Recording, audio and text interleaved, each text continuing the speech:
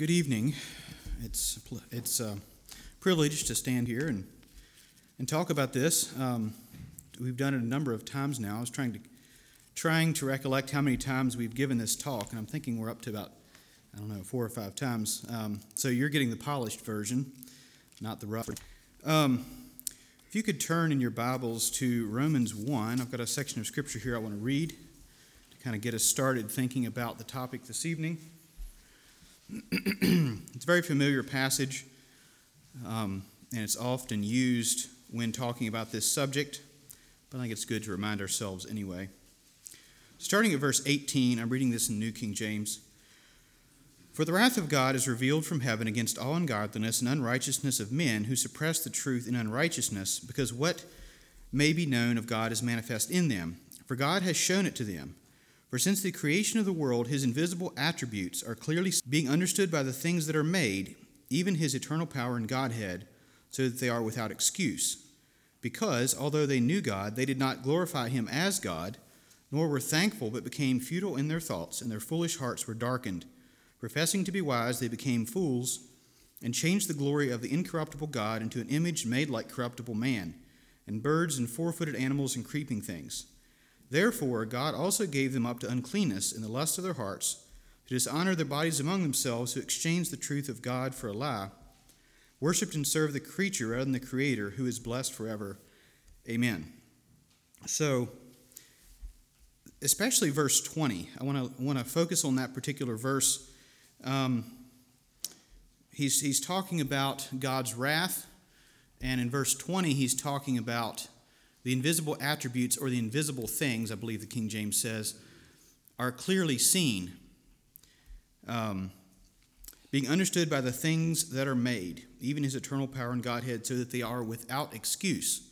So we are the things that are made. We can see creation, and we can, in a sense, see the attributes of God. This morning, and maybe this afternoon, I think there was probably a lot of people on hikes and walks and drives this afternoon looking at the beautiful leaves.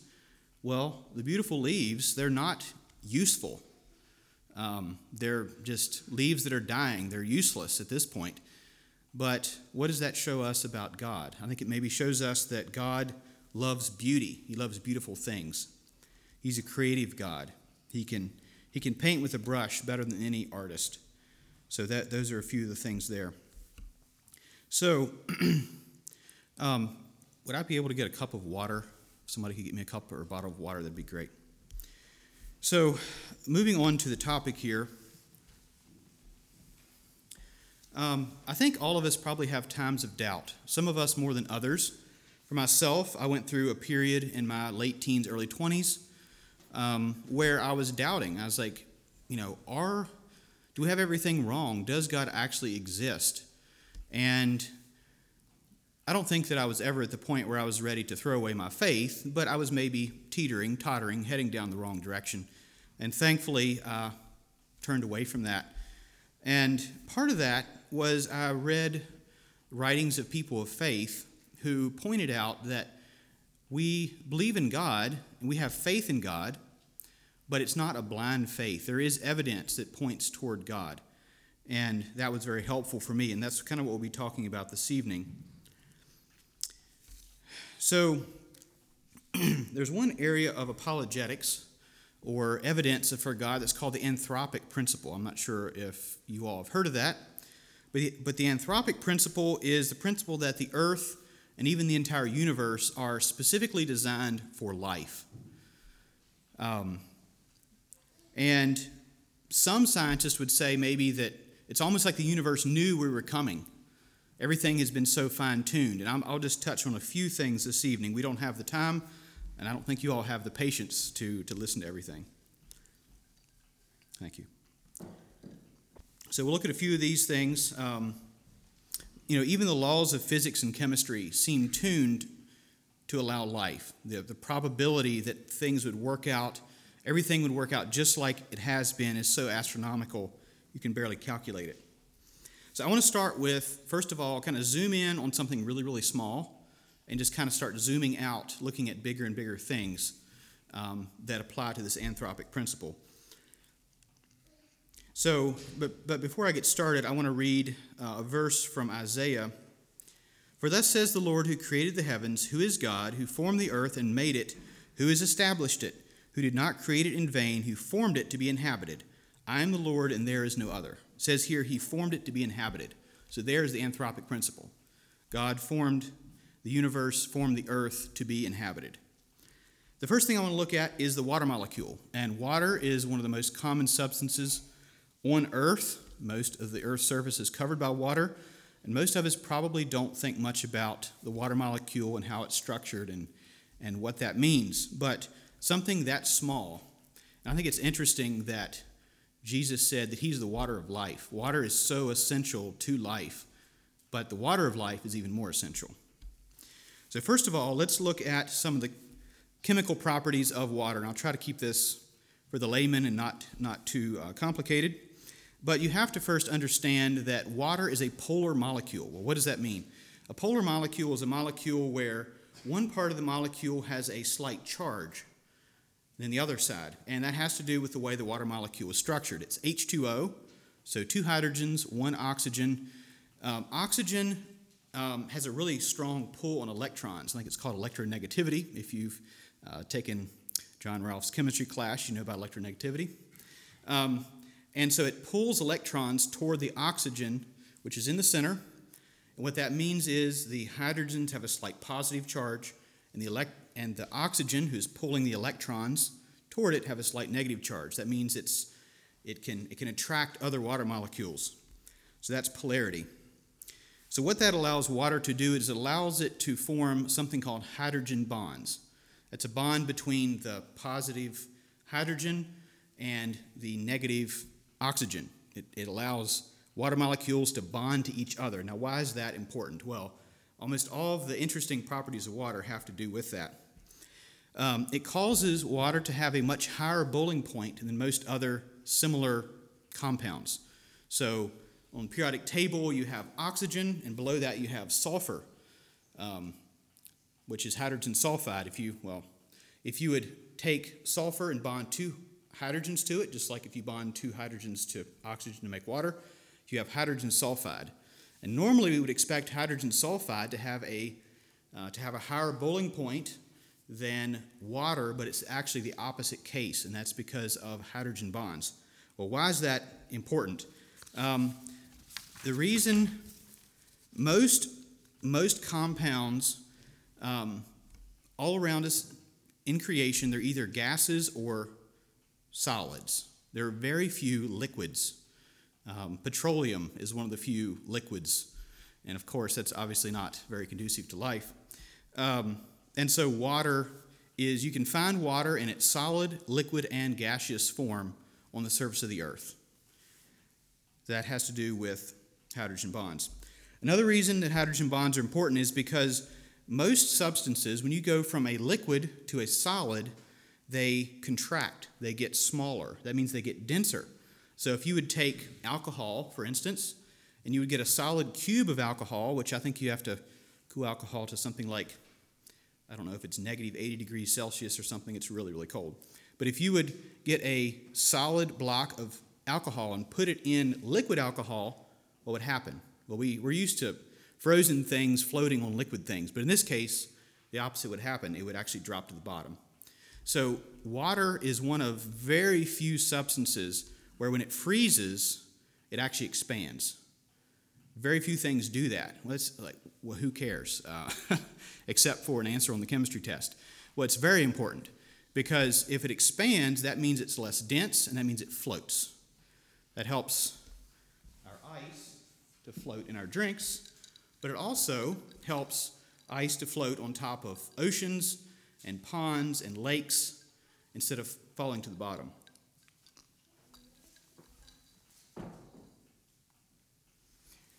So why is that important? Well, if we have a lake up in Canada, let's say, it's the middle of winter, and the top freezes, if it was more dense, if ice was more dense, it would fall to the bottom.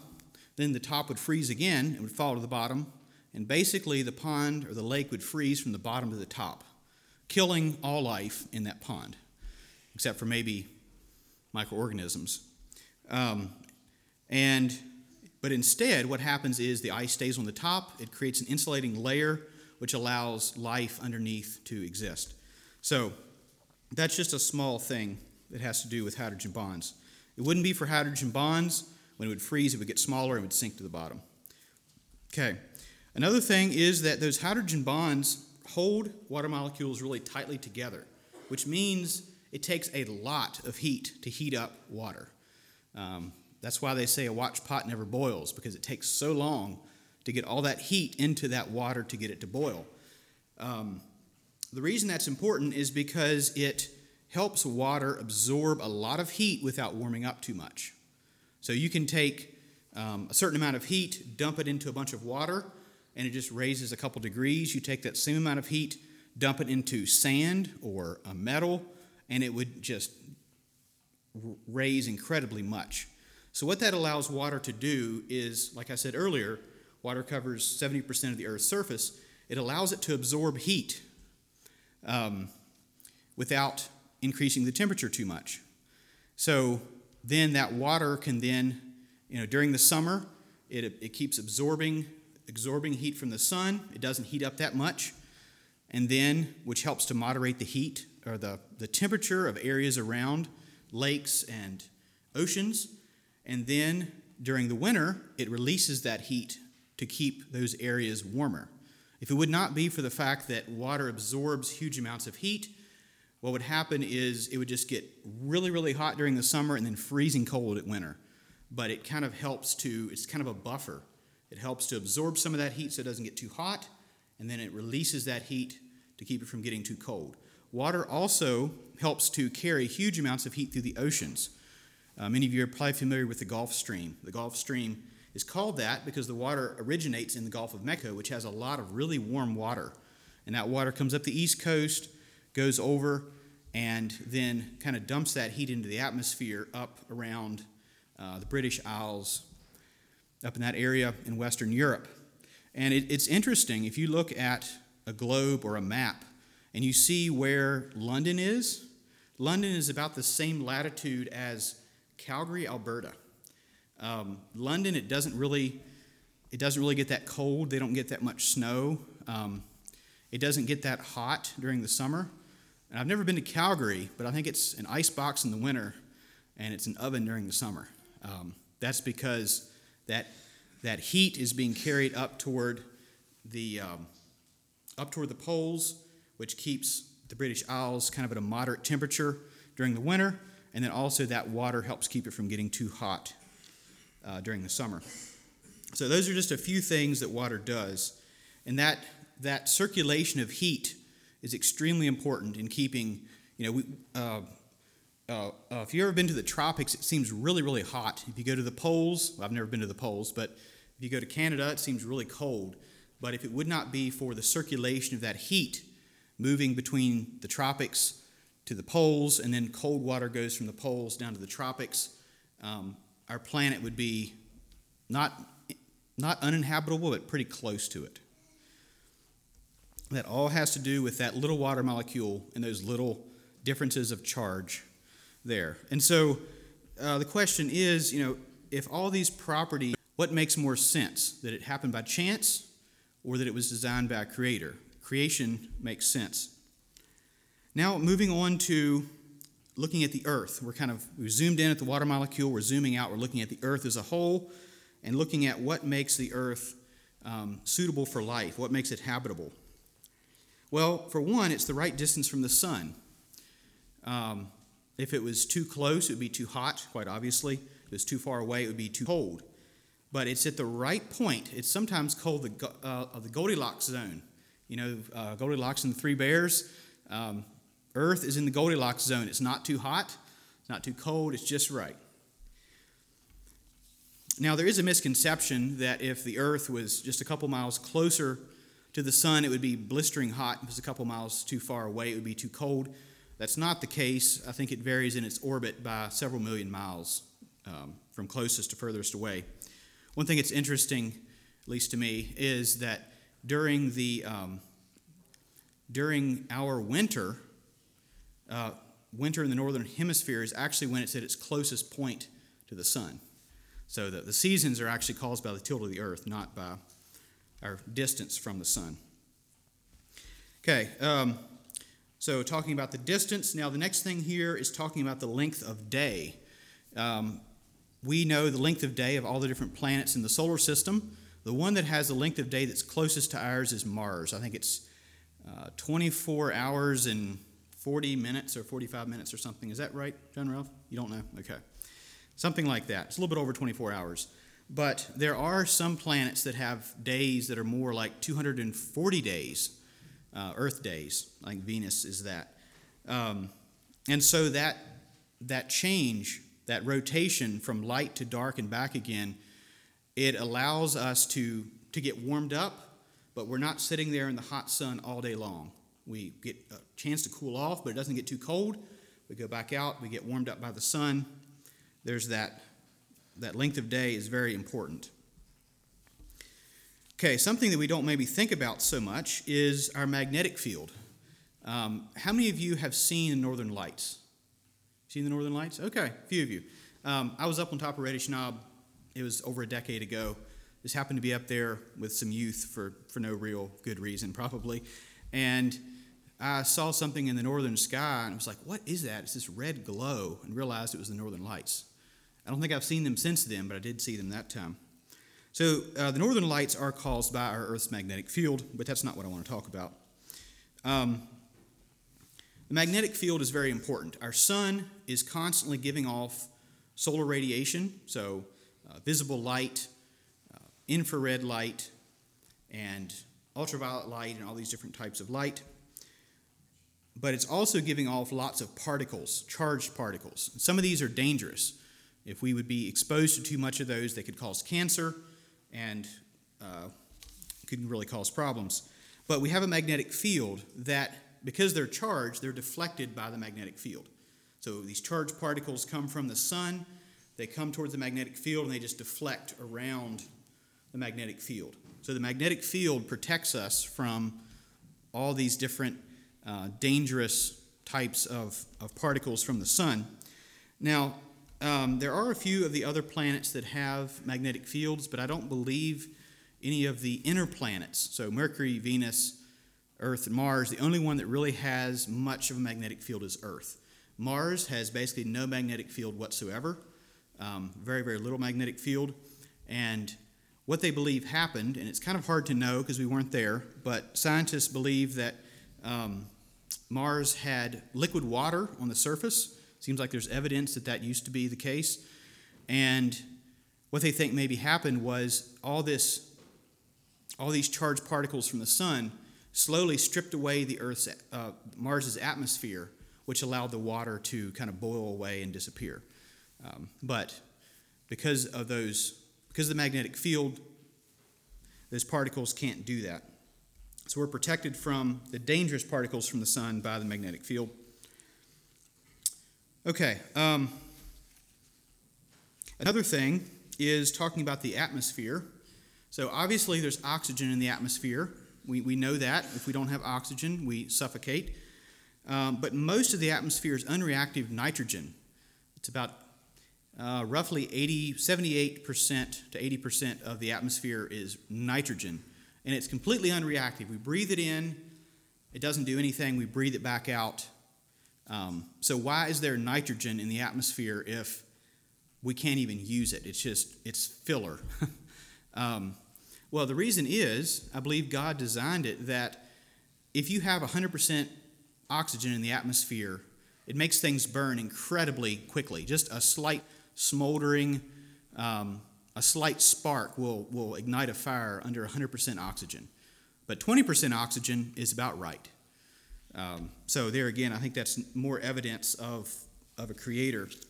There again, we're kind of in the Goldilocks zone. Not too much, not too little, just right. Okay, ozone. Years ago, there was this big to-do about there was holes in the ozone layer down over Antarctica, and the good news is that the holes are closing. Seems like that's getting better. But what is ozone? What does it do? What's the point of ozone? So ozone, the oxygen we breathe is O2. It's two oxygen atoms bonded into a molecule. Ozone is O3. It's 3 oxygen atoms. And you would think, well, you add that 1 oxygen, it's probably basically the same as oxygen. It's all oxygen. Well, that's not the case. Ozone is very reactive. It's very poisonous. If you would breathe in a bunch of oxygen, it would probably damage your lungs quite severely. But in the atmosphere, it does a great job of blocking ultraviolet radiation. That's why they were worried about these holes in the ozone layer. If the ozone would disappear, we wouldn't have that protection, and we would have many more issues with sun exposure. But the ozone, which is toxic here on the Earth's surface, is perfect up there, high in the atmosphere, up in the stratosphere, I believe. And it's just a very small amount, very, very little ozone, but there's enough there to protect us. And I talked about all these different types of radiation that the sun gives off. So we have visible light, which we need, infrared, ultraviolet, and there's some others as well. Much of the atmosphere helps to block a lot of those dangerous or more dangerous types of radiation. We get the visible light that we need, but we don't get that dangerous radiation. A little bit of the ultraviolet comes through, but the really dangerous ultraviolet is blocked by the atmosphere.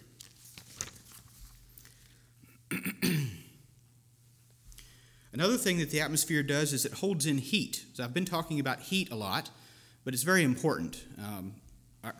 Our bodies can only operate at a certain temperature. If it gets too cold, we simply can't survive. Other organisms can't survive. If it's too hot, our cells just start breaking down. It doesn't work. So having the right temperature is really important. Right now, one of the things that astronomers are doing are looking for planets around other stars outside our solar system. They're called exoplanets.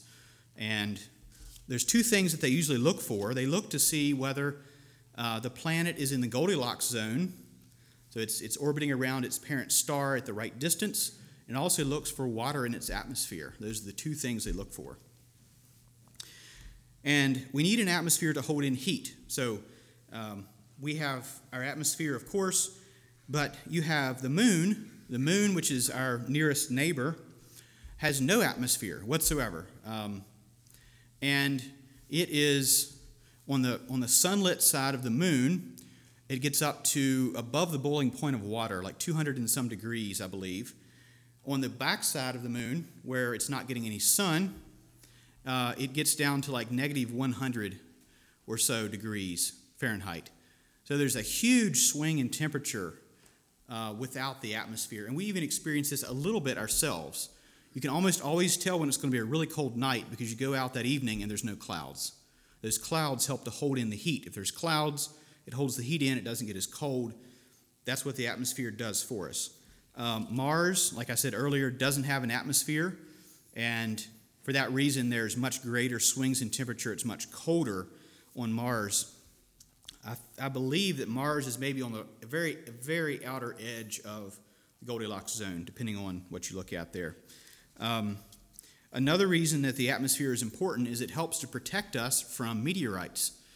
Some of you have looked through binoculars or a telescope at the moon, and the first thing you'll notice is the craters. There are craters everywhere on the moon. And there are a few craters on the Earth, but there's not that many. But what happens is whenever a piece of rock or metal or dust hits the Earth's atmosphere, it burns up. And so that helps to protect us from these large meteorites or the small micrometeorites. But the moon does not have that. So there again, another benefit of the atmosphere. Another benefit of the atmosphere is pressure. At sea level, it's about 14.7 pounds per square inch, which seems like quite a lot, but we're used to it, so we don't think about it. And what that does is that helps to keep water from boiling. One thing that's fascinating, I was reading one time that they were doing some tests back in the 1960s on pressure suits for astronauts and pilots, and they had this man in a test chamber, like a vacuum chamber. They were pumping all the air out to see how well his suit held. Well, his suit had a hole in it, and he passed out. So they had to pump the air back in and revive him, and he was fine. But he said the last thing he remembers before he passed out was water boiling on his tongue. With the lack of pressure, the water can turn straight into a vapor very quickly. Now, the water in his body wasn't 212 degrees Fahrenheit. The boiling point of water at sea level is 212 degrees Fahrenheit, but if you reduce pressure, the boiling point of water can be at body temperature. So that's an important thing about the atmosphere. Okay, I need to move on here. So another thing that's important is the moon. We think about the moon as the light during the night, but there are some very important things that it does. There are two main things that it does. One that we're probably all familiar with is the tides. If you've ever been to the ocean, you'll see the water going out and coming back in. The reason that's important is it helps to stir the ocean. If it wouldn't be for that, it would become much more stagnant, especially in some areas. It helps to circulate oxygen and nutrients throughout the ocean, so living things can thrive in the ocean. But the one thing we don't often think about is it keeps the earth from wobbling on its axis. So the earth has got a tilt of about 23.5 degrees, which causes its seasons. And if there was not the moon is very large in comparison to the earth. If you look at Jupiter, Saturn, other planets that have moons, their moons are much, much smaller. But the moon is relatively large compared to the earth. And what it does is the gravitational pull from the moon helps to keep that tilt very consistent. They've calculated that if it would not be for the moon, that tilt would change over the course of hundreds, thousands of years. But that tilt would change a lot more, and that would drastically alter our seasons and, of course, the survivability of being able to live on the earth. Moving on to the sun. So we've talked about how that we're the right distance from the sun, but let's look at the sun itself. The sun is a somewhat unique star, and it's also not really a unique star. There are a lot of stars that are much bigger than the sun. It's really not that large when you compare it to other stars. For instance, Betelgeuse, which is in the constellation Orion, I believe it would, if you would place it in the solar system, it would go about out to the orbit of Mars approximately as far as size. I think that's maybe right, roughly.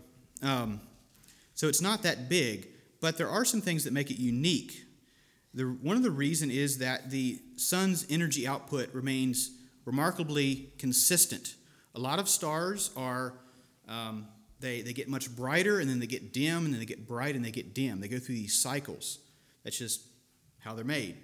But the sun has a very consistent output of energy, which there again is important for life to survive. And I'm not sure how many of you saw the partial lunar eclipse the other week. I guess that was last week before. But back in 2017, I went to Kentucky. My wife and I went to Kentucky, and we saw the total solar eclipse, there in Kentucky, and it was an incredible experience. I'm not sure if it was worth the traffic on the way back or not, but it was incredible. I'm not sure. I think some of you all saw it as well. So the moon is about exactly 400 times smaller than the sun. It's also 400 times closer than the sun. And because of that, at certain times, when all the orbits line up just perfectly, the moon goes directly in front of the sun and blocks out all of its light. And what does that prove? It doesn't really prove anything about the anthropic principle. It doesn't make life better on earth. But to me, it's just a sign of God's creativity, His majesty. And there's another solar eclipse coming up next year in April, I believe. And if you could have a chance, I would highly recommend you go check it out. I was trying to explain it to somebody one time, and I said, a lot of times the sun is there, but it's too bright, so you don't look at it. And so it's kind of always there, but you don't really pay much attention to it. It's just that ever-present thing. But during the solar eclipse, when the moon went in front of the sun, I could look at it without anything protecting my eyes. I could see the corona, these wisps of gas in its outer atmosphere. Absolutely beautiful. And it's like all of a sudden I felt like I was on a planet orbiting a sun. I never felt that before. It was a unique experience. Okay, let's move on to the next section here. I have a few more things to talk about. And I want to start at the beginning. In the beginning, God created the heavens and the earth. The earth was without form and void, and darkness was on the face of the deep. And the Spirit of God was hovering over the face of the waters. Then God said, "Let there be light," and there was light. And God saw the light, that it was good, and God divided the light from the darkness. God called the light day, and the darkness he called night. So the evening and the morning were the first day. So, what do we see in these verses? Well, the first thing we see is God said, "Let there be light." What is light? Well, light is energy. It's pure energy. And one thing that's fascinating, once you start learning about physics and energy and matter, you realize that matter is basically energy that has been condensed into solid form. You can take matter, you can turn it into energy. You can take energy, you can turn it into matter. And so that "let there be light" was creating all that energy, all that matter, all at one time. He was creating it from nothing. There is actually a law in science called the law of conservation of mass energy. What that means is that you cannot create matter or energy, you cannot destroy matter or energy. The amount of matter or energy in the universe stays consistent over time. But somehow we have, scientists have never found an exception to this rule. There is no way that we can create matter or energy. We can change them back and forth, but we cannot create them. But somehow, and we've never seen an exception to this rule, but somehow we're in a universe that is filled with matter and energy.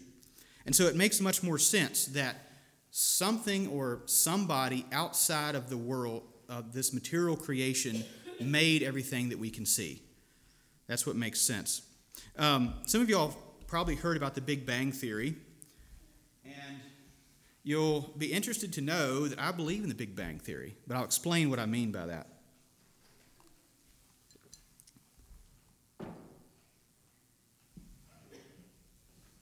Sorry, that's not a very precarious position there.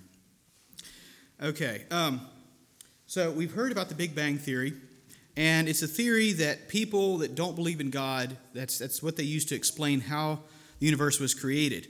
But before the Big Bang Theory was developed, many astronomers believed that the universe had always existed. It always existed, and that's just how things were. But then, in the early 1900s, Edwin Hubble, it's who the Hubble Space Telescope is named after, he noticed that there were galaxies that were moving away from us. He had this big telescope, and he noticed that these galaxies were moving away from us very quickly.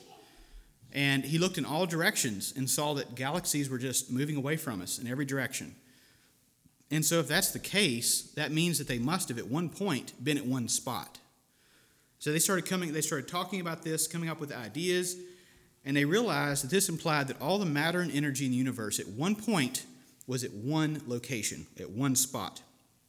And one of the astronomers who still believed that the universe had always existed was kind of making fun of this idea. And he called it, "That's just the Big Bang Theory. There's this Big Bang and everything created. It's just ridiculous." And so that's where the term, the Big Bang Theory, came from this astronomer who was, in a sense, kind of making a joke. So that name kind of stuck, and that's what we have today. Part of the resistance to that Big Bang Theory was because it was so close to the creation account in the Bible. Remember, I said, God said, "Let there be light," and there was light. That's an explosion. That's a bang. Everything just popped into existence right away. And so that's why I believe in the Big Bang Theory. Now, they would say that the Big Bang Theory happened spontaneously. There was no cause for the Big Bang Theory. There was nothing, and then all of a sudden there was everything. I don't believe that, but I do believe that there was a point in time where all the matter and energy popped into existence, but the cause was God. That's the difference. So eventually, the Big Bang Theory was accepted because there was no other, you couldn't argue against the evidence. The evidence said, if you kind of rewind the tape and go back, everything was at one point. And so they had to go with the evidence, even though they didn't really want to go with that. So back to the anthropic principle, Stephen Hawking who some of you have maybe heard of. He's an astrophysicist. He was not a Christian, as far as I know. He said that if the Big Bang had expanded faster or slower by only 1 part in 100 billion, then life would not have been possible. So I find that kind of interesting.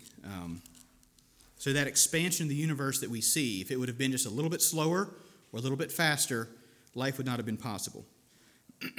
So in conclusion, all these things point toward a designer. What makes sense? That all these things, the water molecule was designed just perfectly, Earth is at the right distance, it has a magnetic field, it has an atmosphere, the sun is just at the right spot, it's the right type of star. The fact that we can see galaxies expanding, that points toward there being a point of creation. What makes sense? That these things happened by chance, or that it was designed, it was done with intention by a creator. So, just a few comments here. So although all these things point toward a creator, they do not prove there is a God. Now, I want to be careful when I say this, because I've said this before, and I've had people come and talk to me afterwards and say, what do you mean by that? So, proof is very, like when you prove something, there is no other way to argue it. That's just how it is. These things don't prove there's a creator, but they point toward a creator. There's a difference. That's something to keep in mind. When it comes down to it,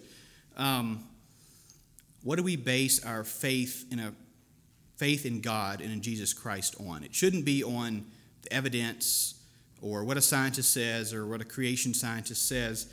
It should be on the scriptures. It should be on our personal experience with Jesus.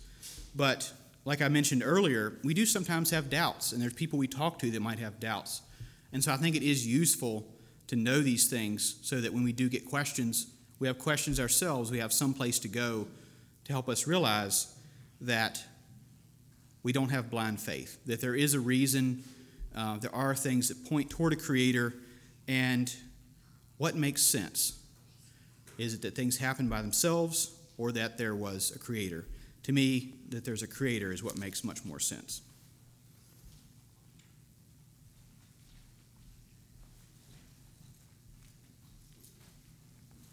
Greetings in the name of Jesus, the one by whom all things were made.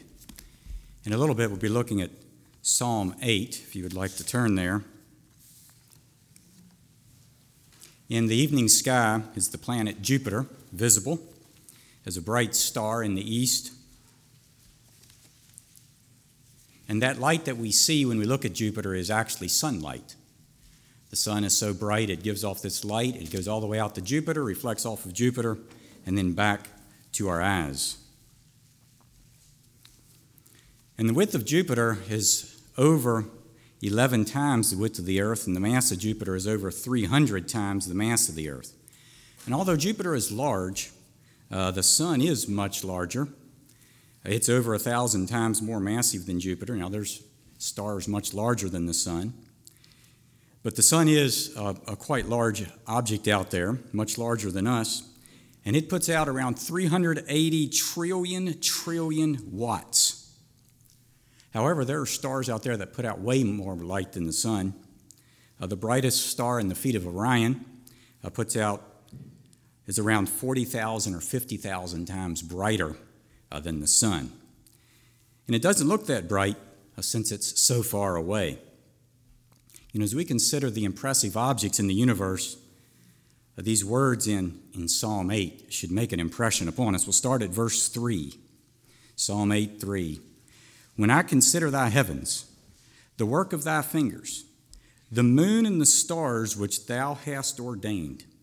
What is man, that thou art mindful of him, and the son of man, that thou visitest him? For thou hast made him a little lower than the angels, and hast crowned him with glory and honor. As we think about the amazing characteristics of what God has made, we should be impressed with the Creator. Sometimes people get impressed with themselves for figuring things out, but instead we should be impressed with the Creator who made it, and we should be impressed that the Creator made us so that we are able, in part, to understand what He has made. Look at verse 9. O Lord, our Lord, how excellent is thy name in all the earth. Now, as we look at the world around us, there are a number of things that we should keep in mind. I'll just mention 4 of them. Number 1, for in 6 days the Lord made heaven and earth, the sea, and all that in them is. That's from Exodus 20:11. So he did this in 6 days. And then he rested the 7th day, and then our week is based upon that creation rest cycle. Number 2, and God saw everything that he had made, and behold, it was very good. That's from Genesis 1:31. Number 3, by one man sin entered into the world, and death by sin. That's from Romans 5:12. Number 4, and as it was in the days of Noah, so it will be also in the days of the Son of Man. They ate, they drank, they married wives, they were given in marriage until the day that Noah entered the ark, and the flood came and destroyed them all. Now, as we look at the world around us, there's a lot of evidence for the flood, but I'm not going to talk about that. And also, as we look around us, there's a lot of evidence for sin, and I'm not going to focus on that either. I'm going to instead focus on the fact that there's a lot of evidence that the Lord made the heaven and the earth and the sea and all that in them is, and that what he made was very good. Now, let's think a little more about the planet Jupiter. It doesn't stay at one spot in the sky. It moves, and the path it takes through the sky, it takes about 12 years for it to journey. Now, ancient peoples noticed various objects that moved through the sky, various stars, and they called these wandering stars. Mercury, Venus, Mars, Jupiter, and Saturn were the wandering stars that the ancient peoples observed. And they were puzzled by the motions of these stars. You know, as Jupiter moves through the sky, it sometimes moves backwards for a while. And so what's going on? You know, man was created in the image of God, and we have within us a sense that there is order in the universe. And so people tried to explain the motions of these wandering stars. One idea was that everything orbited around the earth. And by introducing complexities in that idea, they were able to make fairly accurate predictions, but that idea was not perfect. When Galileo looked at Jupiter with a telescope, he saw stars next to it. And then he looked at it another night, and the stars moved back and forth relative to Jupiter. And as he continued to observe, as Jupiter moved through the sky, the stars stayed with Jupiter. But they were moving back and forth relative to Jupiter. And so, since these stars stay with Jupiter, they must be moons. They go around Jupiter. Just as the Earth has a moon, just as the Earth has a moon, Jupiter has moons. And there's 4 of them that are bright enough that you can see with binoculars under the right circumstances. And so the motions of these moons showed that it's not right that everything goes around the earth. And so those observations, as well as others, showed that this idea that everything went around the earth just was not correct. And they tried to explain the motion of objects around the sun by using circles, but that didn't work very well. And then one man studied the planet Mars very carefully. And through his careful studies, he concluded that Mars traveled a path that the Greeks had studied many years before, a curve called an ellipse. And so each planet travels around the sun in a path that is very close to an ellipse. There is mathematical order in the motions of the wandering stars. And so the universe is orderly. That orderliness is not always obvious. We may need to do some searching to see that orderliness. Now, certain people who haven't accepted the plain teaching of the Bible have puzzled over the fact that there is order in the universe and that we're able to understand that orderliness. One scientist wrote, "The enormous usefulness of mathematics in the natural sciences is something bordering on the mysterious." You know, the mathematical orderliness in the universe was a puzzle to him. He also wrote, "It is not at all natural that laws of nature exist, much less that man is able to discover them." And so he was puzzled by these things. But since the Lord is a God of order, it should make perfect sense to us that laws of nature exist. And since God created the universe and created man who lives in that universe, man is able to understand in part what God has made. That scientist, he wrote this also: the miracle of the appropriateness of the language of mathematics for the formulation of the laws of physics is a wonderful gift. Yes, it is a wonderful gift. Our ability to understand what God has made is a gift that has been given to us by the Creator. And for those of us who believe what the Bible says, it makes perfect sense that we're able to understand in part what God has made. You know, the moons of Jupiter move in such an orderly way that they have been used as a clock. And back before quality clocks and watches were developed that could keep good time on a rocking boat, people had difficulty figuring out where they were, how far east or west they had traveled when they traveled by boat. And they learned to take along a telescope, and when they'd get to land, they could pull out the telescope and look at the moons of Jupiter, and they had brought along information with them what those moons should be doing at certain times according to clocks in their homeland. And then, by studying the moons of Jupiter, they could figure out what time it was at home, and they could study the stars and the sun to figure out what local time was, and then they could determine how far east or west they had traveled. And by looking at the North Star or other stars, they could determine how far north or south they had traveled. And so we see the goodness of God and how He created these celestial bodies that helped people to figure out where they were on the earth. So our Creator is a God of order. You know, and we've been considering some large things, the Jupiter and the sun, and those things point us to the Creator. And there's a lot of small things that point us to the Creator as well. For example, we have a lot of muscles in our bodies, and these muscles have fibers in them, tiny fibers, and there's tiny fingers on one kind of fiber reach out and attach to another kind of fiber and pull, and that makes our muscles work. They convert chemical energy into mechanical energy. And so they're a type of motor. And there's also another small type of motor in our cells, like our nerve cells can be extremely long. And when a chemical is made in one portion of the cell and needs to be transported to another portion of the cell, well, how does that happen? Well, there's these tiny machines that have little feet, and they walk along little cables, in a sense, that are in the cell, the little tubes, to transport cargo from one part of the cell to the other. And then there's another type of motor within us. It's a spinning electric motor. This is a very tiny motor. The distance your fingernail grows in 10 seconds is the approximate width of this motor. And the purpose of this motor is to recycle a special chemical that is used in our bodies. And when that chemical is used, this motor can be used to very rapidly recycle that chemical so it can again be used. And so these miniature motors point to a Creator. So that design is obvious if we're willing to see it.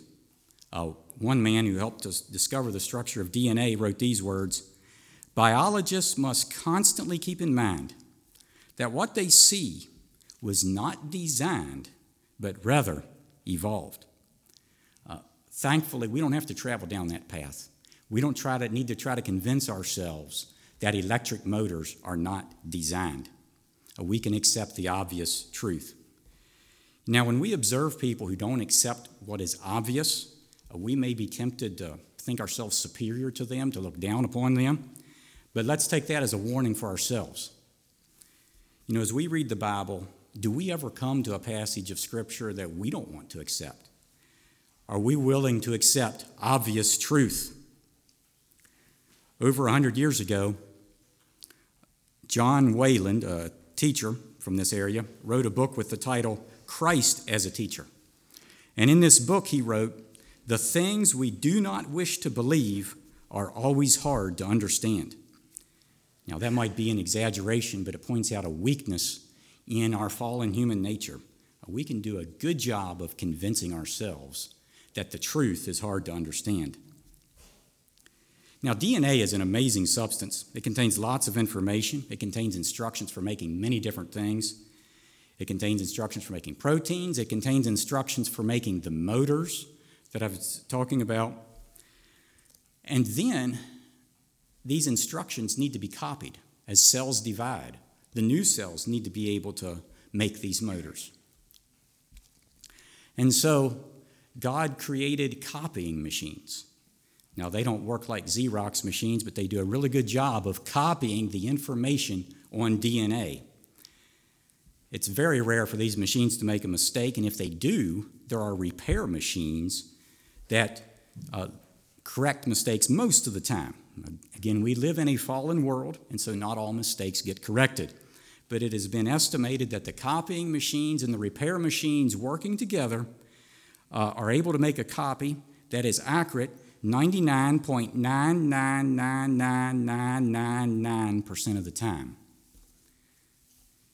One secular textbook says this: given the demands for accuracy during DNA replication and the lengths to which cells go to achieve this precision, it is not surprising that cells have also evolved elaborate protein machines to scan the finished product for mistakes. In contrast to such a view, supernatural creation of these elaborate protein machines makes sense.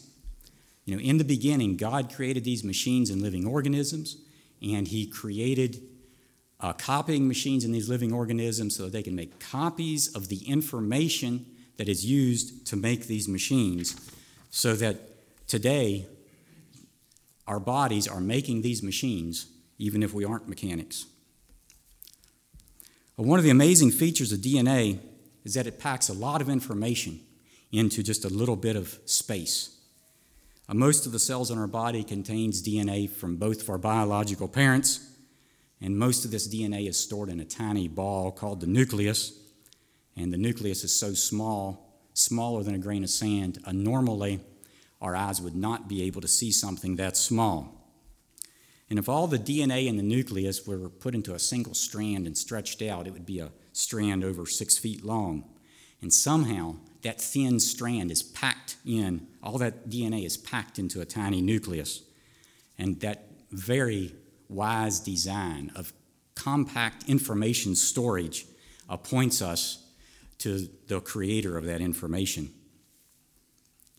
Theoretically, the DNA in the nucleus of a human cell could store over a gigabyte of information. That is more than 1 billion bytes. And all this information's in a tiny ball smaller than a grain of sand. One article says that DNA's simple and elegant structure seems to be the work of an accomplished sculptor. And then that article goes on to say, it is the result of random chemical reactions in a simmering primordial stew. In contrast to such thinking, a supernatural creation makes perfect sense. And so let's remember that in 6 days, the Lord made heaven and earth, the sea, and all that in them is. And let's remember that God saw everything that he had made, and behold, it was very good. And when we look at creation, we may have some questions. We see Jupiter out there, and it takes sunlight a while to get out to Jupiter and then to come back to us. And we see these stars out there. How did that light from those stars ever get to us, we may wonder. And let's think a little bit about in the Old Testament, the children of Israel were grumbling against Moses and Aaron, and God had them put some rods inside the tabernacle, or inside of a meeting place. I think they had the tabernacle at that time. And Aaron's rod, overnight, it budded and blossomed. Obviously, a miracle occurred. And so we may not understand how that happened, but we know it happened. And when God created Adam and Eve on the 6th day, somehow, I believe, that night, the distant stars that he had made. And we don't know how that happened, but we know it happened. There are stars out there that are just in galaxies that are extreme distances. And will we accept the plain teaching of the Word of God? As we study the Scripture, as we study the genealogies in the Scripture, it becomes very clear that the universe was created less than 10,000 years ago, and it was probably around 6,000 years ago that God created in 6 days. It's very plain from Scripture that God created in 6 days. And so we can see these distant things he made.